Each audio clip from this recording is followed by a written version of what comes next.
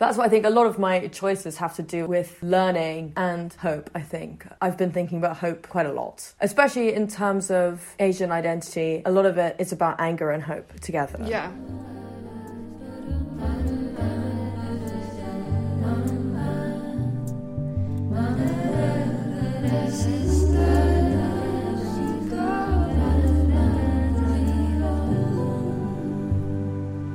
Hello and welcome to Bosom. I'm Lucy Hicks-Beach and this is a podcast where I want to find out how women, non-binary and gender non-conforming people have influenced and shaped our thoughts and lives. In a world where women's contributions are often disregarded, I want to learn more about how and how much they have impacted the people we are and the society we live in.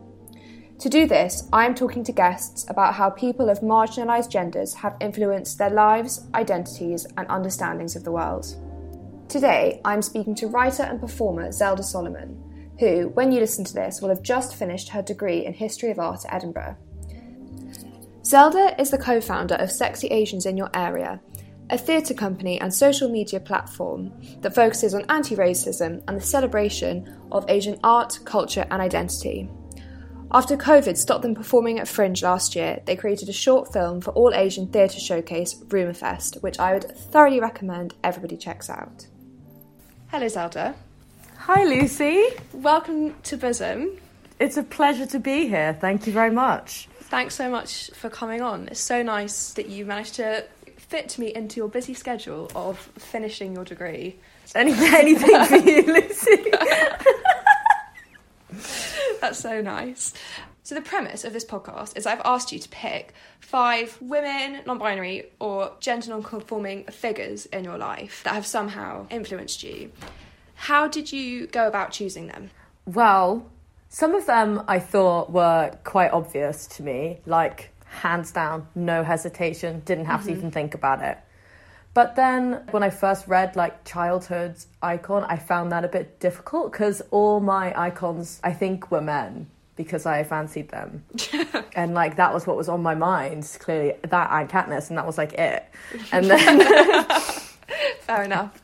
I had some fun. I didn't have one person in mind for some of them, and it was really fun to remember someone and then think about how impactful they were to me and like the world and stuff, and that was fun. I enjoyed doing it, but it was harder than I thought it would be. I think a lot of people have said that. I don't know if you found this, but when I was coming to the end of uni, I was feeling very reflective about how I'd changed, or like my sense of self had changed. Do you think that you, at this stage of your life, you can look back and think about how your idea of being a woman or your like relationship to gender, do you think you're able to like look back and think about how that's changed at all? Yeah, absolutely. I think that's what me and Camilla, when we were doing Sexy Asians, talked a lot about. It was how, for us, gender identity and racial identity come together.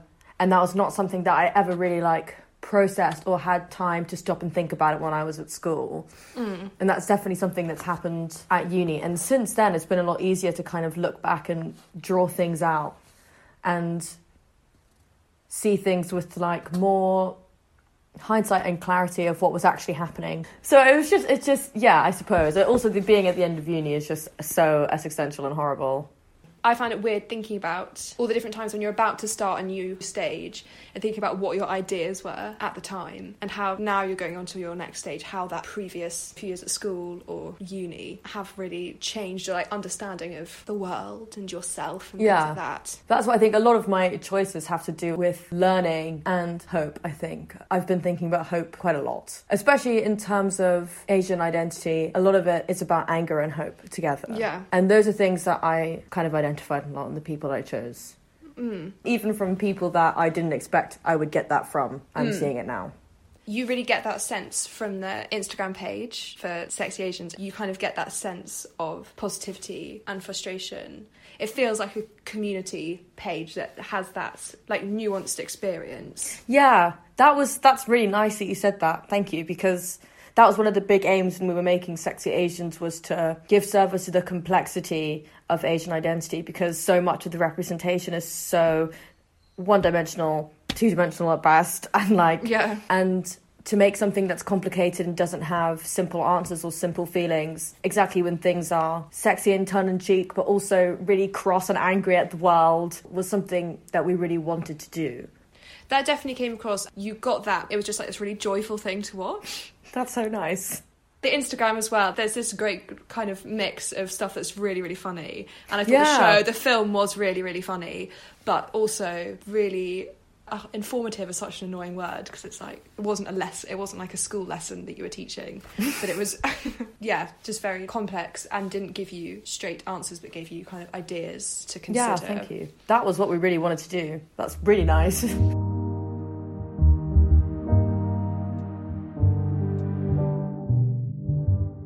So we're going to start looking at your figures. And the first person I would love to talk to you about is a childhood or teenage icon. And you have chosen Lucy Liu, but specifically Lucy Liu in Kill Bill. I used to love Kill Bill. I honestly don't even remember if she was a villain or not. I think everyone was they were killing each other. It's in the name. But she was such a badass, and Lucy Liu is just so amazing and so beautiful. So she's in this big boardroom. I'm getting so excited because I love this scene. And she's with all these Japanese businessmen, and one of them is pissed at her. This beginning part's all in Japanese, and she's like, "What are you saying? Say it to my face. What's your deal?" And he's like, flips, and he basically calls her a half-breed because they're all Japanese and she's Chinese, American, Japanese, Lucy Liu's character. And so he is kind of giving her some grief about it. He calls her a half-breed, and Lucy Liu hops on the board table and runs down the table and just cuts his head off. And then there's blood everywhere. And she delivers this amazing speech afterwards that I was obsessed with. And she starts off by saying, "No subject will ever be too taboo. You can talk to me about anything as your leader. I'm totally here for it." Paraphrased by me. And then she goes on to just like stone cold. She's got blood splattered on her from this guy's head. And she says, "The price you pay for bringing up either my Chinese or American heritage as a negative is I collect your fucking head." And she pulls his head up and goes, "Just like this fucker here. Now, if any of you sons of bitches have anything else to say, now's the fucking time." And it was so amazing. And it's on Spotify, and I used to listen to it on my way to my exams, to my English lessons, whenever I just loved that scene. And I just thought it was so badass and incredible and just an iconic moment. But then looking back, it embodied to me the anger and the pushback of just being given grief for something that you can't help. And I didn't really realise that was happening at the time, but it's so obvious because I really liked listening to that scene, especially at a time when people started really asking me questions about where I'm from, because my mum she's biracial, she's Japanese-American, but she grew up in Japan and then moved. And my dad is Jewish-American. And I was just very confused growing up with where I was from, because also my dad's Jewish and my mum is not Jewish. So that's already kind of confusing from a Jewish identity perspective. But it's not just that. We're not practicing. Like, my dad was bar mitzvahed and he grew up, but he's not practicing anymore. And my mum grew up speaking Japanese and she doesn't speak it anymore.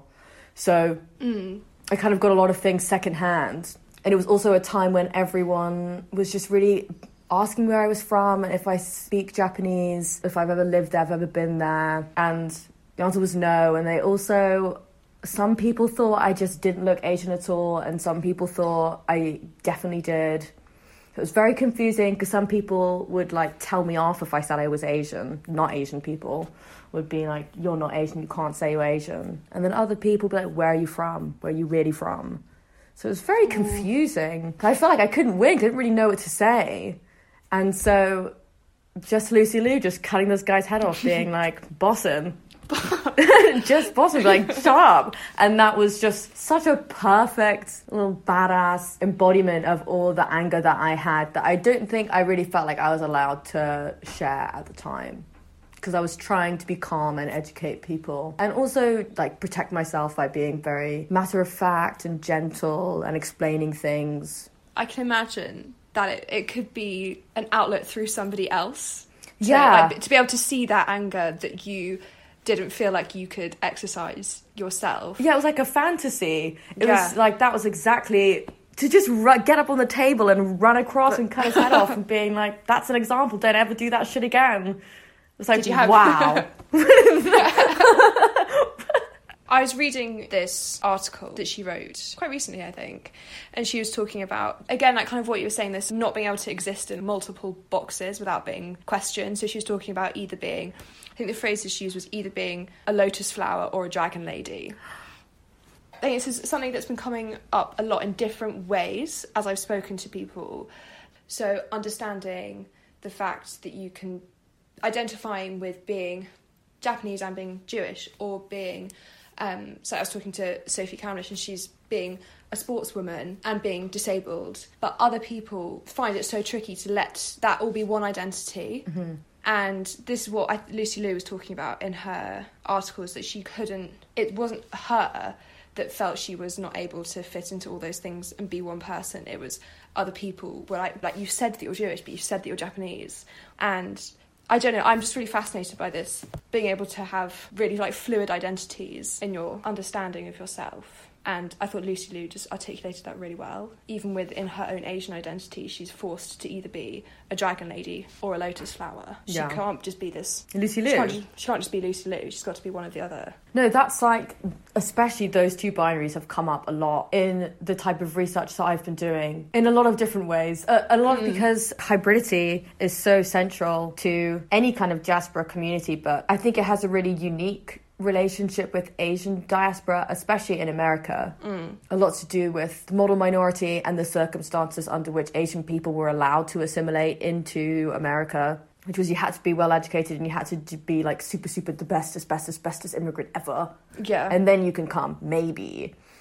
And so, okay, this hasn't really flowed on very well, but you have to let me ramble, because it's just like all I think about is exactly what you've just said.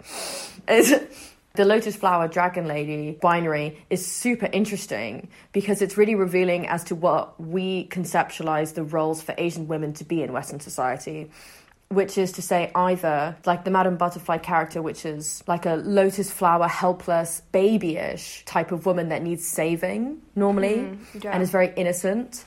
And then there's the Dragon Lady, which is the devious, sexually aggressive woman.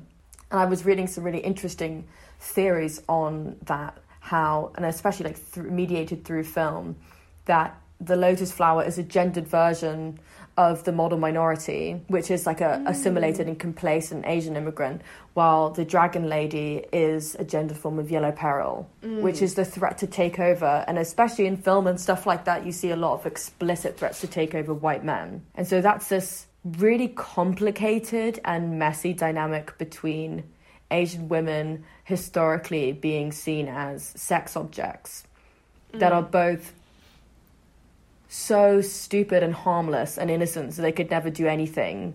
And then this, at the flip of a switch, becomes this dark, sexually aggressive character. Yeah. And the theories that I was looking into, kind of for personal reasons, is that having mixed heritage children complicates that binary. Because it pushes the child, especially in my context, a woman, a cis woman, further towards self. As kind of the other gets more diluted or more complicated, then it gets even harder to try to push Asian women into either those two binaries.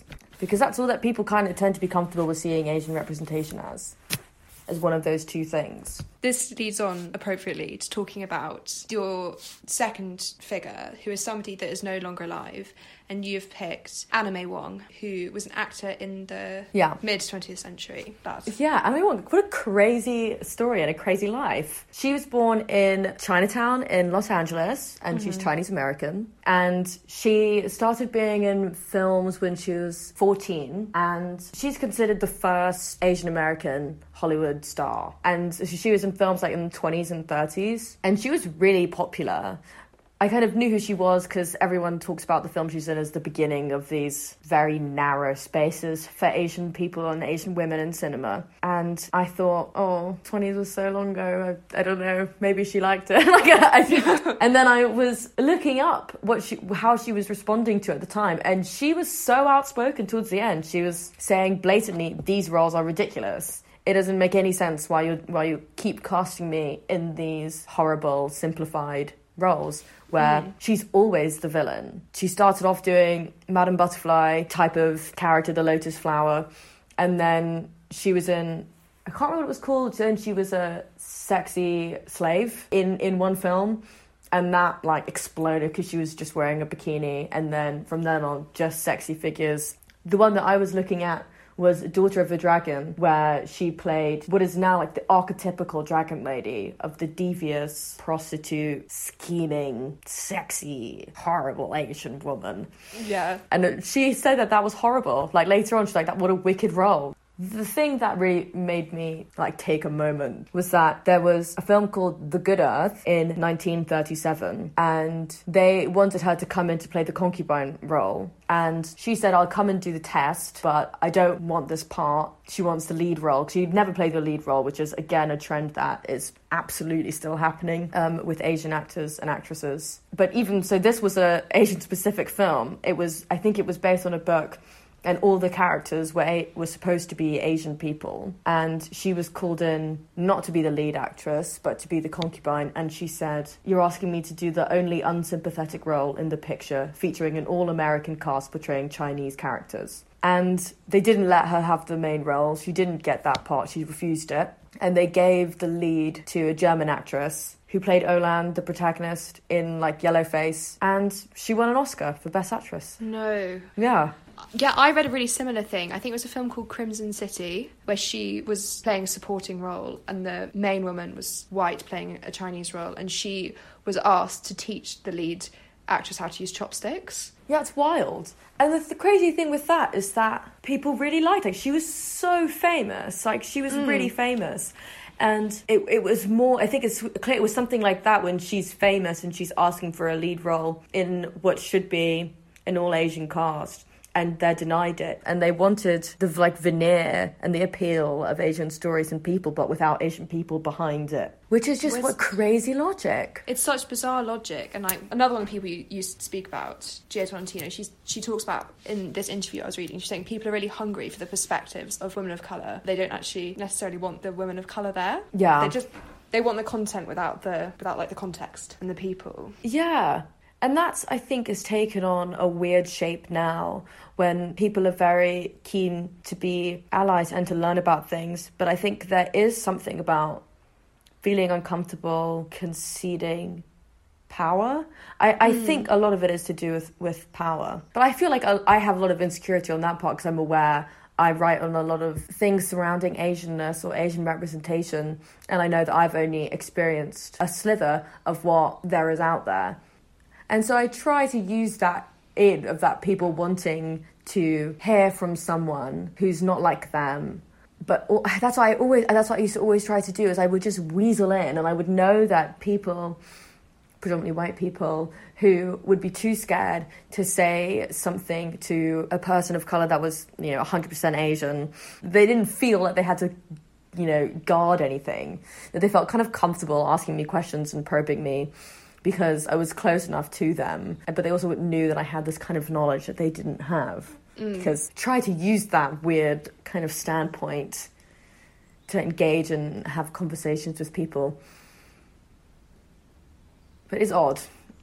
There's also, I was reading about Anime Wong, that she faced a lot of criticism from people in China about the roles that she was playing. And kind of, going back a bit to what you were saying about like that Lucy Liu speech, is she was stuck in this position of only being offered these roles, but understandably people who she was playing the stereotype of were upset by these roles, but they were directing that anger at her, and she ended up in this just really tricky like lose-lose situation But if she wanted to continue her career, she just was having to take these roles. But at the same time, she ended up as the focus of a lot of the like outrage at this as well. But yeah, again, just like kind of interesting how she seemed to just from every angle, she was either criticised or demonised. That's why it's so important to look back at Anna May Wong and figures like that, or things that are happening now. And exactly like as you're saying, not blame the person for what they were kind of forced into playing,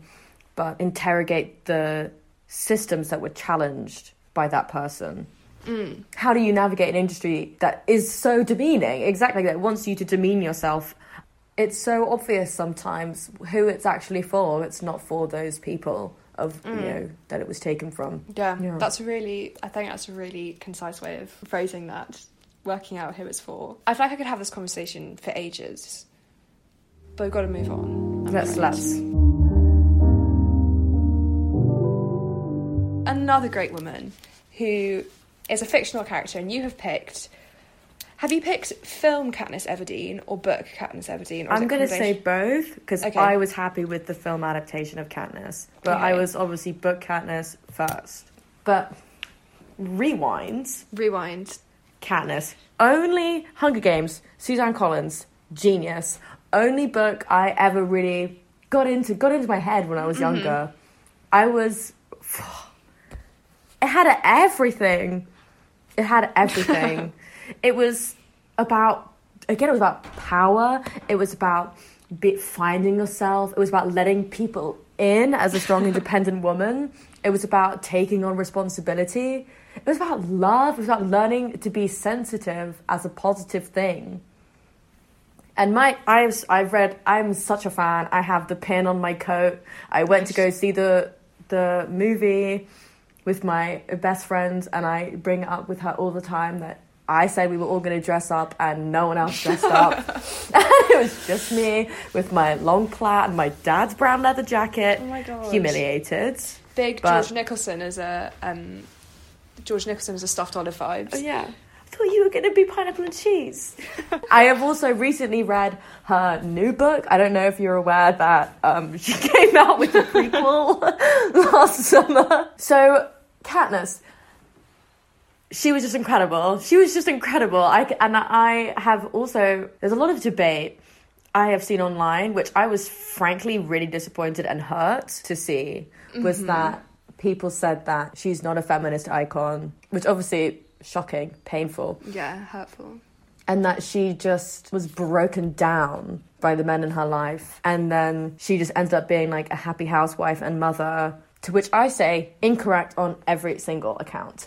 Tell us why, please. It's because she is a guarded, strong woman that has more power than she knows what to do with. And she rises to the occasion every time. But because of that, she's had to be so strong and not let anyone in. When I was reading books when I was 10, 11, 12, 13, probably even embarrassingly later, I would become like obsessed with these book characters and really consciously try to basically become them, which I think to my parents' joy were mostly Jacqueline Wilson characters, so it was a lot of angry preteens. But do you think you consciously took on any of those aspects, or do you think there was more of a subtle influence on you? Because I would say lots of those qualities exist in the Zelda Solomon that I see before me. That is literally, I could cry. That is the nicest thing you could ever say to me. And it's actually pretty crazy, because if there were to be a remake, Katniss, this is not related to what you're saying at all, but if there was to be a remake, I think Katniss should be Asian or biracial, because I've never thought about it before, but within this context, so much about Katniss is exactly what you were saying before. It's about hybridity, and it's about trying to be a leader and also just wanting to protect her family and wanting to be loved and also not being able to accept love and being thrust into a new scary environment, maybe the West, and she's having to fight for her life. It is in so many ways a kind of amazing first generation story, but that's for a different time. I think I got more obsessed with things when I was, to answer your actual question, I got more obsessed with things when I was a bit younger. Like by the time the films came out, when I would have gotten more obsessed with Katniss, I was a little bit too old. I did, obviously, I was too old to be dressing up to go to the cinema, but I did it anyway. Good. I actually never read the books, which is pretty shocking. They are good. They are good. I don't know why I missed them. I don't know, I just wasn't cool enough for anything that had any action in it. It was a pretty complex story. I don't want to patronise you, but there was a lot happening. There was a lot of politics. Oh my goodness. President Coyne was kind of a socialist dictator, and President Snow was an actual dictator. So do you think that we could actually conclude that the Hunger Games gave you the foundations for your political understandings of the world? I genuinely don't think that would be a stretch. I think the Hunger Games taught me about that corruption is everywhere. Mm-hmm. And you have to be on your guard. And things will be tough, but you will triumph. And love is love. I feel like if I say any more on her, I just will undo the poetry that you've just given her. Thank you for that, Zelda.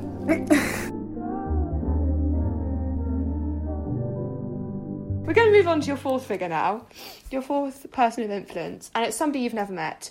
And you've picked writer Gia Tolentino. So Gia Tolentino was like the first writer that I was really inspired by. And she was a writer for The New Yorker.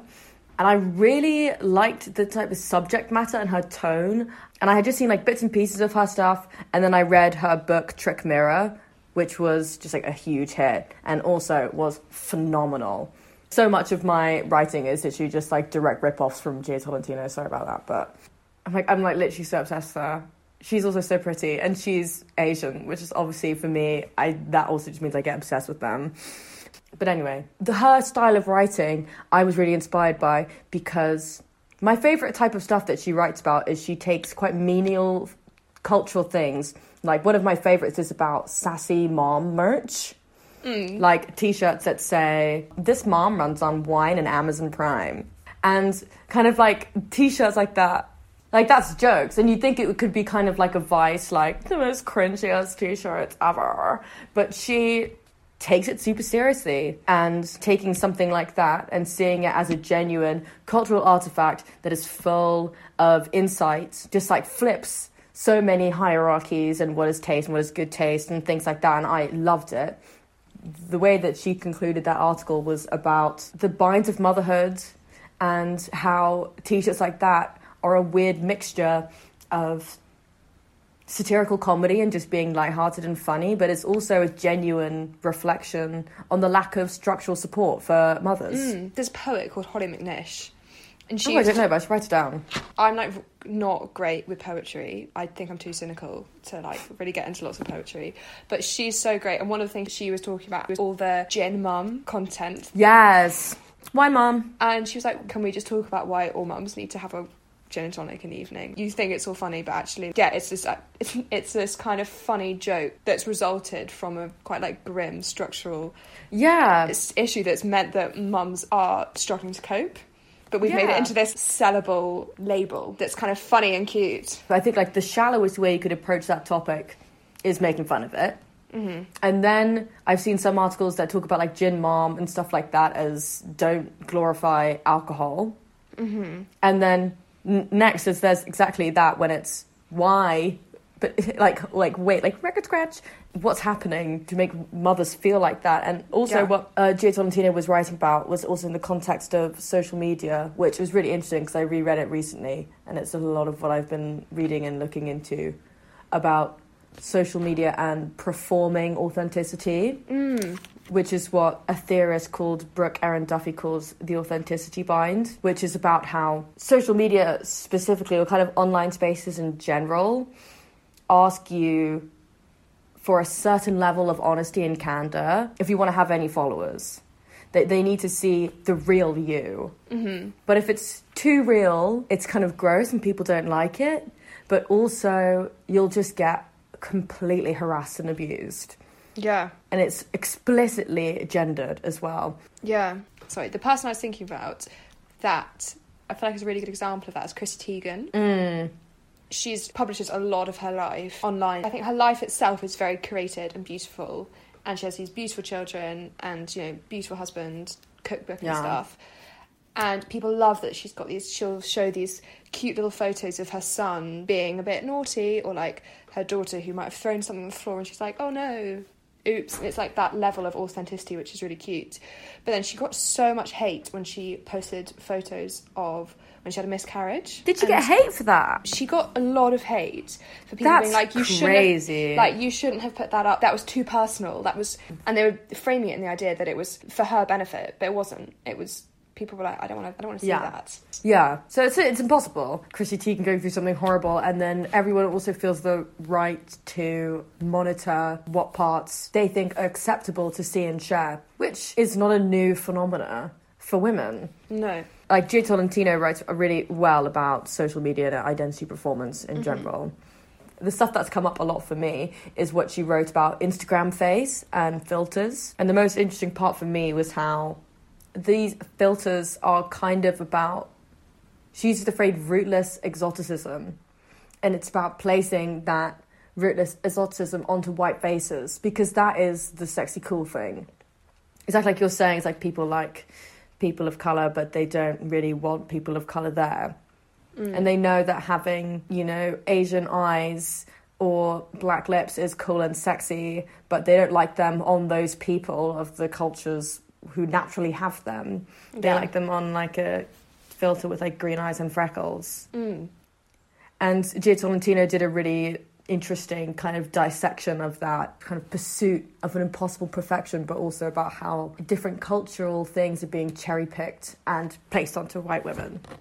So do you find when you're reading someone like Gia Tolentino and she talks about these ideas and creates phrases like rootless exoticism, is there a way that you kind of channel what she's saying for you to say something new?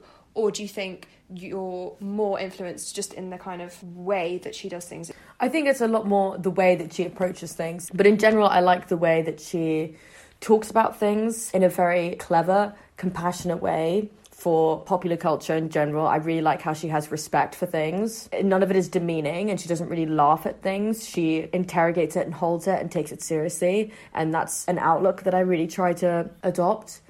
And she talks about this idea of rootless exoticism, but she doesn't really foreground her own experience. Like, it doesn't start with, as an Asian woman. She kind of rarely talks about that. And I really try my best to do that a lot. I think things read better, or I think they're more convincing if I remove myself from them. Mm-hmm. And I try to see, like, having a very confusing multi-ethnic or multicultural background as a gift, that you can have some insight into things and how complicated things can be. But in my experience, it doesn't work if I make it about me. I have that, even like with this podcast. I find myself asking questions that are the same as other podcasts that I listen to. Part of me feels like a bit sneaky, but part of me is like, oh, I think it can be more than just sneaking something from someone else. It can actually be a way of bringing something that you love and making sure that you love that in your own work. Yeah, because I think with stuff like that and having people in mind or approaches in mind, it allows you to check yourself. Yeah, definitely. And if I start getting too cross or start making something about me, it helps me to kind of step back and readjust how I'm approaching something. Definitely. Yeah.